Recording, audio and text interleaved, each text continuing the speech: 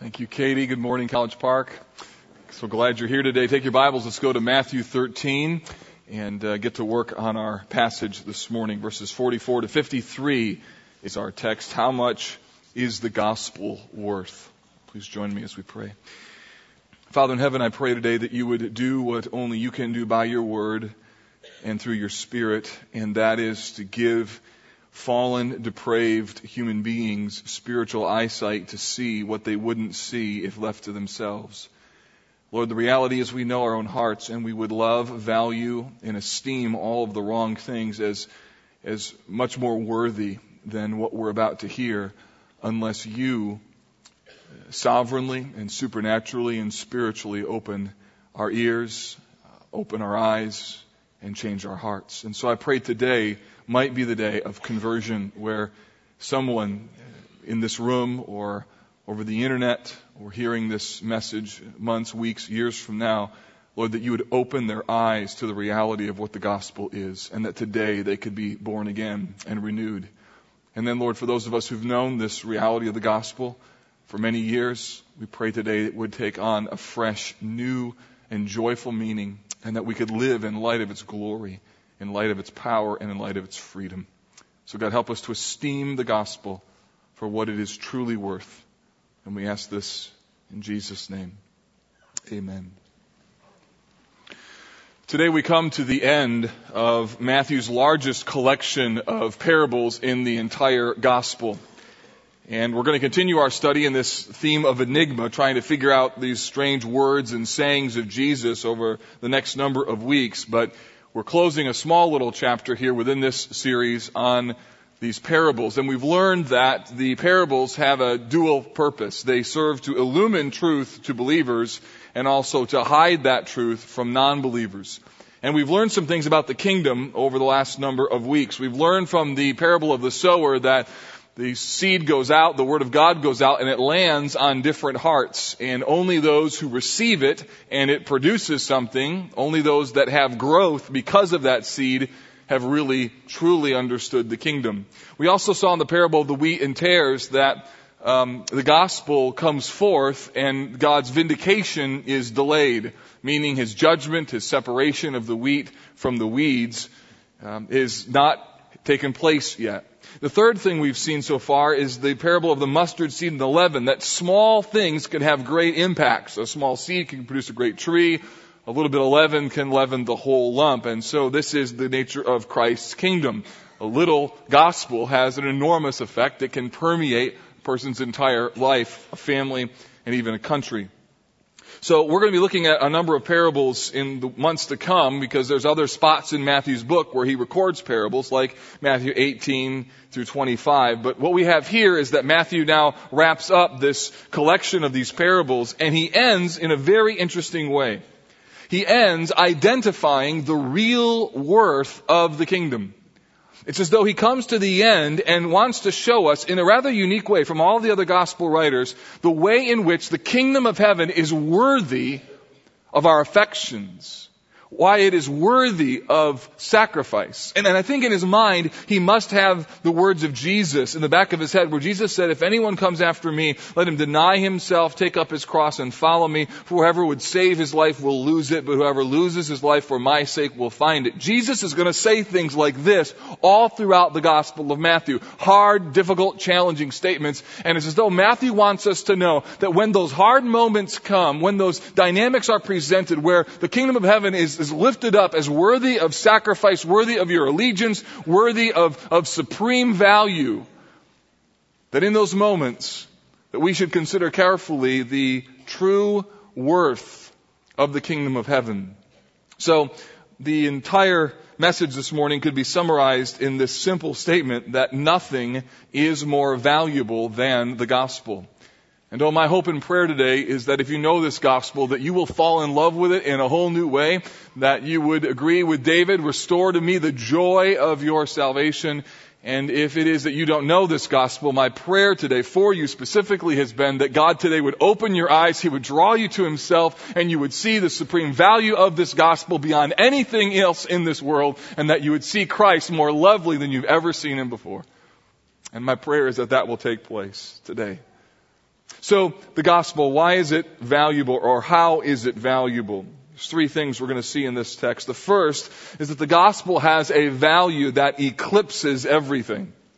That word eclipse is an important word for me because I feel like it captures what the gospel and really a lot of the teaching of the New Testament does, is it takes things that are in this world and it eclipses them, it covers them so that a new value set, a new worth, something that now is lovely in a whole new way comes on the scene. Two parables that we'll look at first, the parable of the hidden treasure and the parable of the pearl of great price, both turn on the discovery of something valuable, and both then show extraordinary actions on the person who's discovered it to gain that treasure or that pearl. So first, the parable of the treasure. Jesus compares the kingdom of heaven to a treasure that is hidden in a field. Verse 44 says, the kingdom of heaven is like treasure hidden in a field, which a man found and covered up. So what happens here apparently is a man who we can only assume is not the owner of the land, because of what he does next, is working the land and apparently stumbles across, uncovers a treasure, which then leads him to cover it back up. Now, in order to understand what's going on here, you need to know that during Jesus' time, there were many precious items and even money were stored in the ground. And the reason is that in order to protect yourself from an invading army or from thieves, and with the lack of secure banks, although that's kind of a funny phrase to put together nowadays, isn't it? With the lack of secure banks, people began hiding their things in the ground, which incidentally may begin occurring again. So it's just kind of an interesting thing how everything comes around. And what we're going to see is this pattern that happens in Matthew 25. We're going to see this again with the parable of the talents, where this steward is given a fairly large sum of money, and because of his fear, he puts it in the ground. And this was fairly common. And therefore, with all of these hidden resources in the ground, it wouldn't be that uncommon for a person to stumble across buried treasure. Which, if you're a kid or a child and you're reading and hearing this today, that ought to make you really encouraged and excited that in the Bible, there's like buried treasure stories. That's, all God's kids said, cool, right? So that just shows you this picture of what's going on here. This buried treasure. Now, some of you might wonder, wait a minute. So you tell me this guy, he's farming someone's field, he discovers a treasure, and then he just buries it back up, and then he goes and buys this field. In fact, that's what the text says. Then in his joy, he goes and sells all that he has and buys the field. You might think, well, how's that ethical? A couple things on that. First, remember that every parable has one real singular point, and Jesus isn't using this story as an ethical example. Rather, he's telling a story to make another point. So don't get too hung up on the dynamics. The second thing is that in the rabbinic law, if a person came across money or other valuables, he or she was allowed to keep them. So you remember that little thing you said as a kid, finders, keepers, losers, weepers? Well, at least you now have some background and authority for that.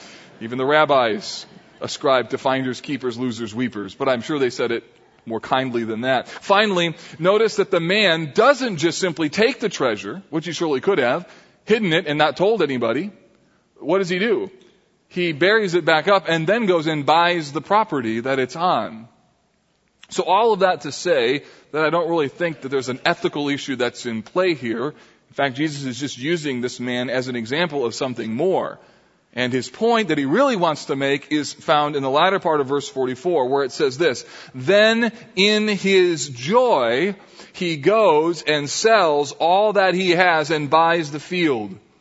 Now, the most important word in that little sentence is the word joy. The verse indicates that joy has a critical role in the radical actions of this man. It says, then for joy in what he has found, he goes and sells all that he has. So notice there that joy is not the fruit of his actions. He doesn't go and sell all that he has, grab the treasure, and then is full of joy. No, it says, then in his joy he goes and sells. Rather, joy is not the fruit, it is the root of his actions. It is not the effect of his actions, it is the cause of his actions. So joy here is not incidental, it is central. And this is really important to understand what is going on in this text. The man acts with no reluctance, no hesitations, even though his actions of selling everything are very radical. In fact, he says that he does it happily. The joy of what he has discovered compels him to go and sell all that he has, because he knows what he will gain. And therefore, the joy of what he has found eclipses everything that would cause him to hold on to the possessions that he would have to release in order to gain this mighty treasure.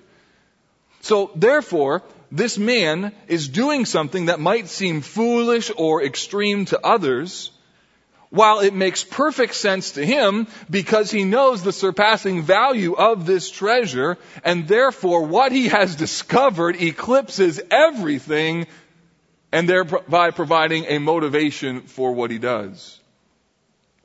Some of you who are in the investment world might recognize the name Jeff Green.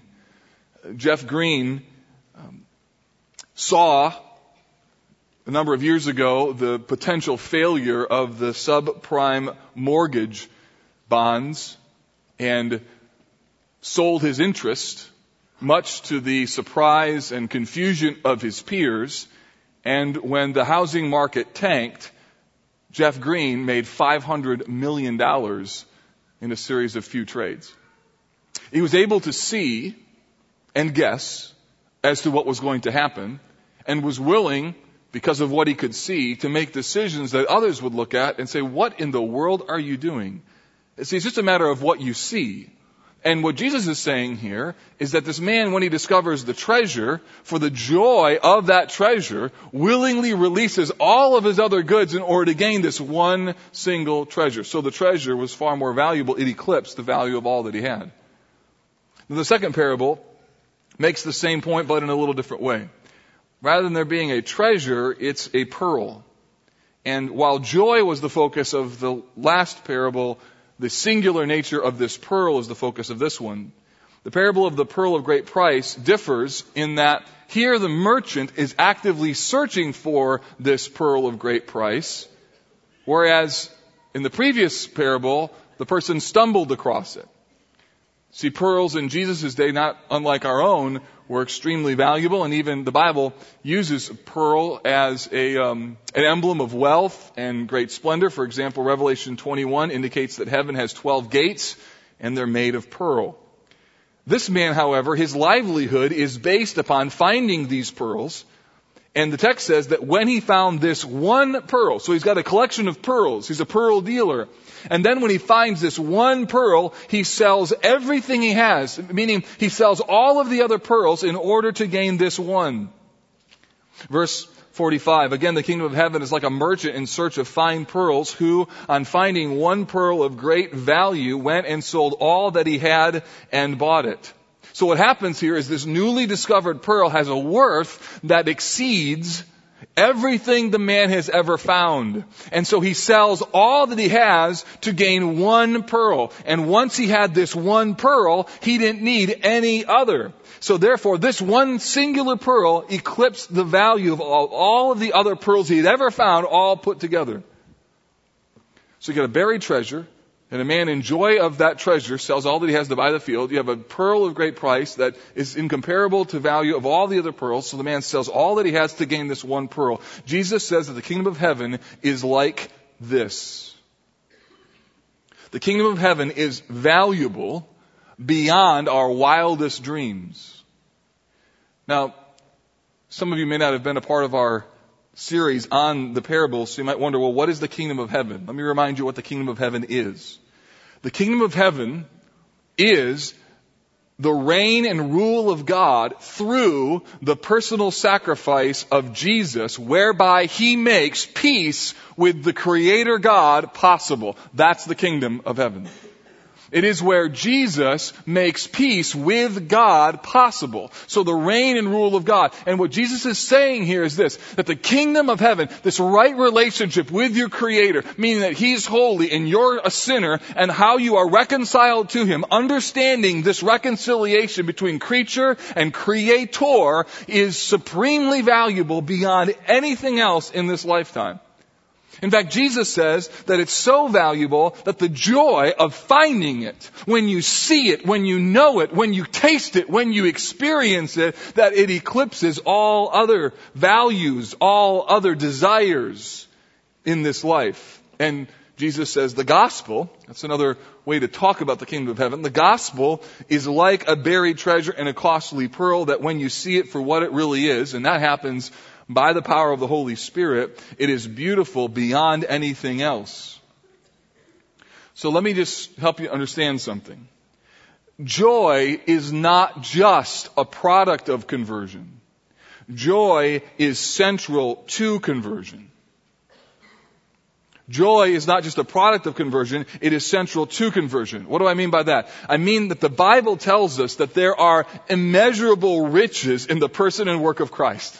That He is exceedingly lovely, exceedingly wealthy, exceedingly rich in all the spiritual blessings that He is ready and willing and desiring to pour out upon sinful people and to make them right with their Creator. But the problem is our sinful and natural bent is to be blinded by the power of Satan and the deceitfulness of sin.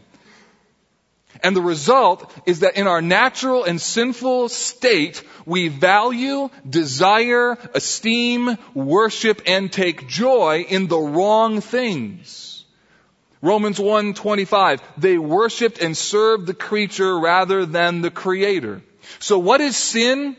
Sin essentially is taking joy in and loving something as more worthy or more glorious or more attractive than God. God says, here's my way. It's glorious, it's beautiful, it's attractive, it's holy. And you say, no, I like this way. I think this is the way to go. I think this is where it is. And therefore, the battle in the human heart is not just for right or wrong. The battle in the human heart is over which is the right joy. What is really lovely? What's really attractive? What's really desirable? And the beautiful thing is that in conversion, when the Holy Spirit comes, the gospel, this good news about who Jesus is, it is seen for what it really is. And that's what happened when you received Christ, when God opened your heart to the gospel, you saw that Christ was lovely, and you saw your sin, and you ran to Him. And the reason you did was because your eyes were open and you saw the glorious reality of who He is. 2 Corinthians 4:6 says this, for God who said, let light shine out of darkness. This is the Creator, has shone in our hearts to give the light of the knowledge of the glory of God in the face of Jesus Christ. Listen to that. To give the light of the knowledge of the glory of God in the face of Jesus Christ. So in the midst of your darkened heart, God shines a beam of light where your heart sees the glory of God in the face of Jesus Christ. So what happens in this moment is a work of God's grace where a person sees with joy now the full beauty of who Jesus is. So then receiving Christ as Savior comes as a person recognizes that Jesus is indeed Lord. He is indeed Savior, and the Holy Spirit's the one that helps the person to see that. So conversion means many things, but it means that you see the glorious reality of who Jesus is through a new set of eyes. And repentance comes. So that means, beloved, that repentance is not some half-hearted, well, I guess I'll go this direction, and yeah, I guess I'll go this way, and I guess I'll turn from my sins. I sure liked my sins, but now I'm going to go this direction. Repentance isn't like that at all. Repentance is a work of God where He shows you your sin, and you see Christ, and your mind is changed, and you say, why would I want to be here when I can have Him?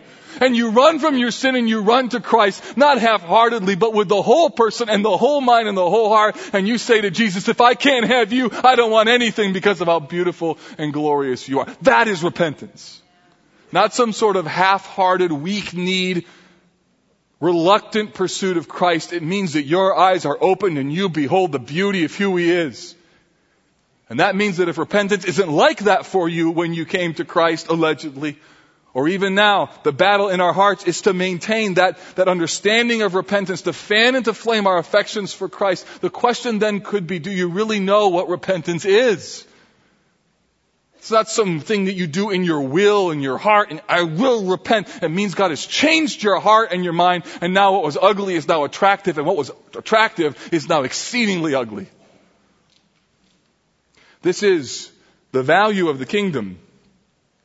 So the attractiveness of the treasure of the gospel comes as a man or a woman turns from his or her sin, and there now is then nothing more attractive, more appealing, more glorious, or full of absolute joy in the heart of a person who embraces this than to know that Jesus Christ came into the world to save sinners, of whom I am the foremost.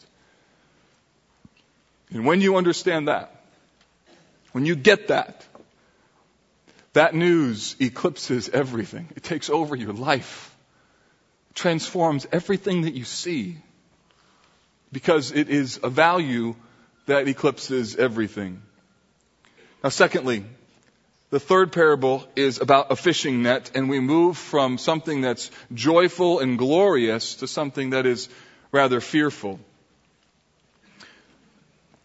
The next parable is a strong warning. It's similar to the parable of the weeds and the wheat, but here it's more of a focus on the separation that will take place at judgment, not just the delayed judgment. And what Jesus is driving at here in this parable is that there are decisions that you make now that have eternal consequences. And my hope and prayer is that some of you will hear this and you will be unsettled in your apathetic valuing of Christ in this lifetime. Let me explain the parable. The parable is often called the parable of the dragnet, and that's because this was not a little fishing net that you'd put in the water, or even one that you'd throw in the water and try and gather fish. This was a very, very large net, almost like a commercial fishing operation. Usually involved two boats, or an anchor at the shore and a boat out in the water. And what would happen is this net would have floats on the top, anchor on the bottom. They drag the net way out, and then the boat would come back to shore, forming an arc, and then they would begin to pull the net into shore. And anything that was between the 2 points of the net would be pulled into shore. And that could have meant anywhere in the Sea of Galilee from 20 different species of fish, and many of those fish were not able to be eaten. And so the fishermen would then, on the shore, separate the good from bad. They would take the bad and they'd throw it away, and they'd keep the good as a part of their catch. Now, Jesus makes the parable very clear, painfully so. Look at verse 49. He says, "So it will be at the close of the age. The angels will come and separate the evil from the righteous and throw them into the fiery furnace. In that place there will be weeping and gnashing of teeth." So as we saw last week, this event is at the end of the age. It's the day of judgment. A day that is coming when the risen Christ will serve as judge over the entire world. He will separate those who belong to Him from those who don't. And there will be no arguing with Him. No making your case. At this point in time, it's over. There's two passages in Matthew that highlight this. I want you to turn to them so you can see this. Turn to Matthew 7 and verse 21. In the first case, we're going to see a text that talks about separating those who belong to Him because they know Him. In spite of what they do or what they say, the question is, do they really know who Jesus is? Matthew 7:21. "Not everyone who says to me, 'Lord, Lord,' will enter the kingdom of heaven." Translation, not everyone who says, "I'm a Christian," will enter the kingdom of heaven. "But the one who does the will of my Father who is in heaven." Little sidebar, that doesn't mean that salvation comes because you do the will of the Father, but rather it means that you understand who Jesus is, and when you understand who He is, that doing the will of the Father is implicit in having a personal relationship with Jesus. So it's doing the will of the Father is the product, or the evidence, if you will, that you really understand who Jesus is. Verse 22. "On that day many will say to me, 'Lord, Lord, did we not prophesy in your name and cast out demons in your name and do many mighty works in your name?'" So these people are doing ministry. And verse 23 is the kicker. "And then I will declare to them, 'I never knew you. Depart from me, you workers of lawlessness.'" Put it down somewhere in your mind that those people who do good things but they don't really know Jesus in a personal way, their good deeds are actually sinful.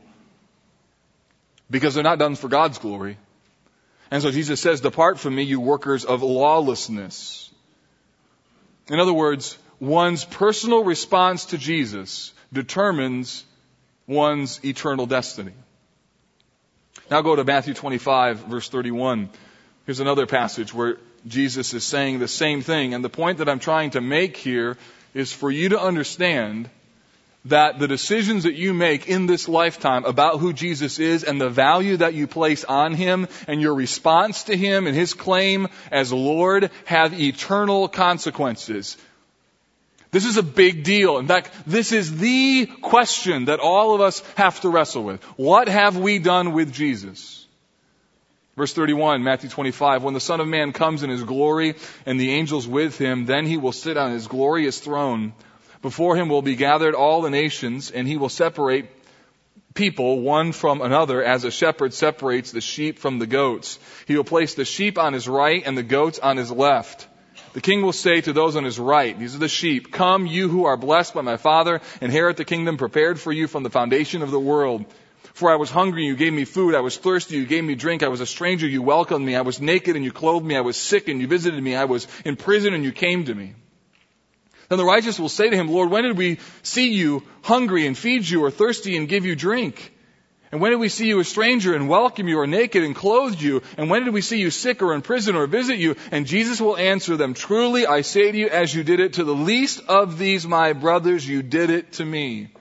In other words, if you really understand the glorious reality of who Jesus is, you're not just transfixed with the beauty of who Jesus is as separated from how you live your life. It is that understanding the beauty, glorious nature of who Christ is has a tangible effect of what you see in your world. There's a connection, says James, between faith and works. He then goes on, and then He will say to those on His left, depart from me, you cursed, into eternal fire prepared for the devil and his angels. For I was hungry, you gave me food. I was thirsty, you gave me no drink. I was a stranger, you did not welcome me. Naked, you did not clothe me. Sick and in prison, and you did not visit me. And then they also will answer, saying, Lord, when did we see you hungry or thirsty or a stranger or naked or sick or in prison or did not minister to you? And then He will answer them, saying, truly I say to you, as you did it not to one of the least of these, you did it not. You did not do it to me. And these will go away into eternal punishment, but the righteous into eternal life. So Jesus intends here and in Matthew 7 and in Matthew 13 for there to be a sober understanding of the value decisions that we make in this lifetime. Matthew 13 describes a place of weeping and gnashing of teeth, a place of constant torment. I want you to feel the weight of that phrase, weeping and gnashing of teeth. The only time in my life that I can think of a moment when I was gnashing my teeth because of misery was I was working outside and was moving a railroad tie so I could mow our lawn, and I threw it off to the side, and when I threw it, it slipped, and so I tried to grab it and throw it, and when I did so, a piece of the railroad tie timber broke off, and it jammed inside my fingernail underneath it. And when I looked at it, that's what I did. I went, ah. And then I thought, you know what, that's not good. It was jammed all the way up to the white stuff. I don't know what that's called, but just so you know, it really hurts up there. And it was jammed in there. And so I thought, I got to get this thing out. So I took some tweezers and I tried to jam it underneath my fingernail to try and pull it out. And sure enough, I got a little piece of it, started to pull it, and it broke. And so it's broken halfway up my fingernail. And then I knew I got a problem.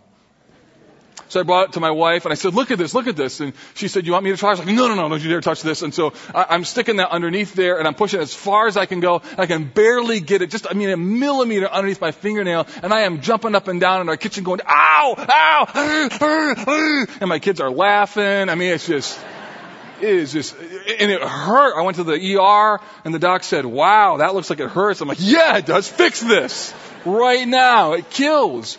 And so gnashing of teeth, what's funny in that illustration is actually terrifying in the context. And that means this. that hell is real. Listen to me. The decisions that you make in this lifetime about who Christ is has eternal consequences. And you can try and assuage your guilt and push down the thought of what will happen in the future. But the reality is the text says what it says. And one day you're going to have to give an account for your life. And if you don't know who Christ is, your punishment is weeping and gnashing of teeth.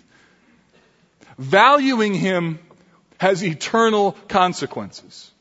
There's a warning to those who would live their life as if Jesus was worthless or foolish or pointless. Because in the end, the Bible tells us that everyone will acknowledge that He is King of Kings and Lord of Lords. That will be a glorious day for those who know Him as our King, and it will be a fearful day for those who have counted Him to be foolish and pointless. The parable is a warning that the dragnet of judgment will come, and your perspective about the worth of Christ and His kingdom has eternal consequences. In other words, what you do with Jesus determines your eternal destiny. I remember sharing Christ one time with a man, and he thought that you just got to heaven by doing good deeds. And I countered that and said, well, that's not how I understand the Bible to teach. And I said, I think that the Bible says that the only people who really get into heaven are those who have a right relationship with Jesus, by receiving Him as Savior and Lord. And I said, you know what the problem is with your view? The problem with your view is if you're right, I'm probably okay. But in my view, you're in big trouble. And I said, what do you think about that? And he said, yeah, that's a bit of a problem, isn't it? And at least he understood that it was a problem. The man didn't receive Christ, but I'll tell you, there are many people who live in life as if that isn't a problem. And the warning here from Scripture is how you value Jesus could be an enormous eternal problem. So therefore, be careful what you do with Jesus. Be eternally careful what you do with Jesus. Third, the final parable is this interesting exchange between Jesus and His disciples. He says, have you understood these things? They say yes. And then He said to them, therefore every scribe who has been trained for the kingdom is like the master of a house. What's interesting here is this parable is not about the kingdom of heaven anymore. It's actually about them. He doesn't say the kingdom of heaven is like. He says every scribe in the kingdom is like a master of the house. So the parable is actually about them as to what kind of people they're supposed to be in light of what the kingdom is like. And from that I see that Jesus is talking about this kingdom having a value that demands passionate explanation. Let me explain. He says that His disciples are scribes, which is really interesting that He would say that because oftentimes scribes were not viewed very positively by Jesus. As well, it's interesting because the disciples were not from the intellectual crowd. And what it seems here is that Jesus has a plan for His disciples that involves them being teachers about the kingdom. He says this, therefore every scribe who's been trained in the kingdom of heaven is like a master of the house who brings out of his treasure what is new and what is old. He suggests that a master of the house, when he's providing for people who live in his house, is going to bring out new things and old things. And the implication seems to be that the disciples, as the scribes in the kingdom, are going to help people understand the kingdom by bringing out new and old things. And this fits because Jesus all the time connected His teaching to the Old Testament. He said, I've not come to abolish the law, but to fulfill it. And yet at the same time said, you've heard that it was said of old, but I say to you. So Jesus is constantly combining Old Testament and New Testament, old things and new teachings. This is what Peter did as well. When he preaches at Pentecost, he uses the Old Testament and then declares that Jesus is both Lord and Christ. It seems that what Jesus is talking about here is that there will be a new role for followers of His, which is to boldly proclaim the message about the kingdom. In fact, think how this book ends. It ends with the Great Commission, where Jesus says, all authority in heaven and earth has been given to me. I've got it. So go into all the world, baptizing them in the name of the Father, the Son, and the Holy Spirit. What's the next word? Teaching them to observe all things that I have commanded you. And lo, I am with you always, even to the end of the age. It means that the gospel deserves passionate explanation, and when men and women fully understood the beauty and the power of the gospel, they proclaimed it with a boldness and even a reckless abandonment because they were transfixed with the power of what they could see. The disciples in Acts chapter 4 are hauled before the Sanhedrin and they're told, "Don't you preach in Jesus' name anymore." And they said this, "Judge for yourselves whether it's right in God's sight to obey you rather than God. But we cannot help but speak about what we have seen and heard." I love that. We cannot help but speak about what we have seen and heard. So listen, understanding and feeling the value of what the gospel is, that you are a sinner who has had your sins forgiven by the shed blood of Christ, and you've seen the beauty of who Jesus is, and you know that He's far more attractive and lovely than all of the trappings that sin offered you, and have seen your heart been set free by His power. Understanding and savoring and loving and rejoicing in that reality will loose your tongue to preach Christ to people. Guilt will not work to motivate you for evangelism, but joy will. So you fan your heart into flame for the glory of Christ, and when someone declares something in your presence that provides an open door, you blow through that door because of the joy of what you've got. Pray that God would give you the joy of your salvation, not just so you could be happy, but so that you could be an aggressive evangelist for His kingdom. But there's one other way that we declare and preach and explain this kingdom. We declare, beloved, the value of the gospel when we suffer. When we suffer. Over and over, the Bible calls us to value the gospel, this thing of being formed in the image and likeness of Christ. And He calls us to value becoming like Christ over an easy life. And when suffering comes, the fulcrum of decision that you have to make in your heart is this: what do I really love? There are some of you who are in the valley of affliction. You're in the midst of a hardship. And the word from the Lord from this text today simply is this: "Oh, that I might know Him and the power of His resurrection and even the fellowship of His suffering." That you could see the beauty and the power of what it means to want to be like Christ, no matter what the cost, or how hard the valley, or how painful the circumstances. Over and over, Romans 5:3, we are called to rejoice in suffering because it produces endurance. Matthew 5, we are to rejoice and be exceedingly glad in persecution because great is our reward. James chapter 1 says that we are to consider all joy when we encounter various trials. The book of Hebrews commends the church because they joyfully accepted the plundering of their goods at the hands of wicked people because they knew they had a better possession in heaven.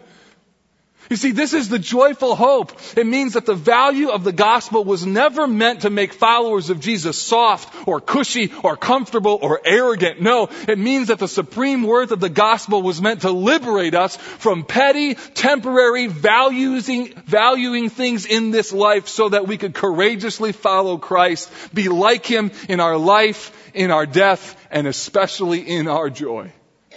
It means that when hardships or difficulties come, you know whom you have believed in, and there's something in your life that nobody can take away, the power and the reality of who Jesus Christ is to you. Nobody can touch that. Nobody. It is the writer of Hebrews who calls us to run with endurance while looking to Jesus, who for the joy set before Him, endured the cross, despising the shame, and is seated at the right hand of the throne of God. What are we called to do? We're called to look at the finished work of Christ. We're called to behold the penalty of sin. We are called to behold the beauty of the joy set before us. And we are to run the race like He did. To behold the joy. To take glory in and rejoice in the reality of what He has done. And so we have to see what He saw, which is this plan of redemption so beautiful, so glorious, so infinitely valuable that it is worth any and every sacrifice. It was Polycarp, a disciple of John the Apostle, who refused to burn incense to the emperor of Rome, so he was tied to a stake with firing kindle underneath him. And as the executioner was getting ready to light the wood underneath his feet, said to him, Polycarp, renounce Christ. And Polycarp said this, 86 years I have served Christ. He has done me nothing but good. How then could I curse my Lord and Savior? Bring forth what thou wilt. Yes! So what is the gospel worth? It is worth everything. And its beauty is a value that when you understand what it's worth and when you see it for what it is, you can triumphantly say, all I have is Christ. And that is enough. Because when all you have is Christ, you have everything you will ever need. And therefore, your declaration has to be, hallelujah, all I have is Christ. Hallelujah, all I have is Christ.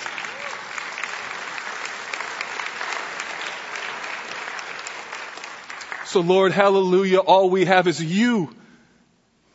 And we know that, many of us in our minds, but some, Father, need to live like that today.